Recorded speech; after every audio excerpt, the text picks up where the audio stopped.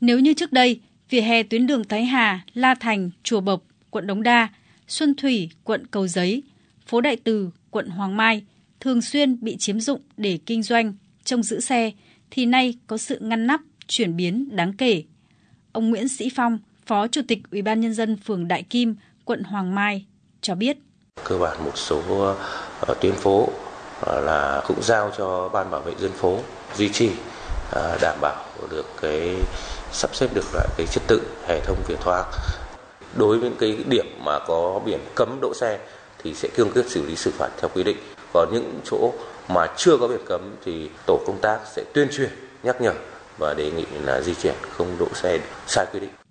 Tuy nhiên, những chuyển biến tích cực tại các tuyến đường Thái Hà, La Thành, Xuân Thủy vẫn không thể lấn át được thực trạng nhộm nhoạm, vỉa hè lòng đường bị chiếm dụng ở đô thị Hà Nội.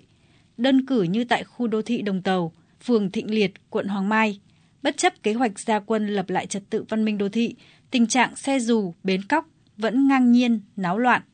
Tại khu đô thị Đồng Tàu, hiện có khoảng 10 văn phòng của các nhà xe ngoại tỉnh hoạt động đón trả khách suốt ngày đêm, trong đó có cả loại xe 45 chỗ.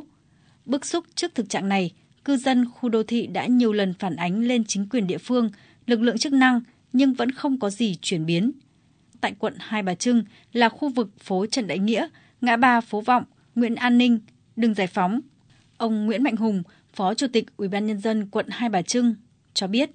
Chúng tôi cũng biết được rằng đây là những cái xe mà hợp đồng, có cả xe cá nhân đi khám chữa bệnh ở trong bệnh viện Bạch Mai, rồi các cái bệnh viện ở xung quanh cái khu vực đó, thiếu chỗ đỗ xe ở trong bệnh viện và ra đỗ trên cái lòng đường.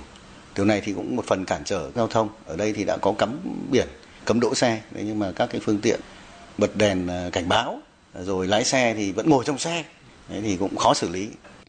Xin được nhắc lại rằng, 10 năm qua, Hà Nội đã nhiều lần thực hiện chiến dịch lập lại trật tự văn minh đô thị, lấy lại vỉa hè cho người đi bộ, nhưng sau một thời gian, hầu hết các con đường, ngõ phố thủ đô trở về như chưa hề có cuộc ra quân.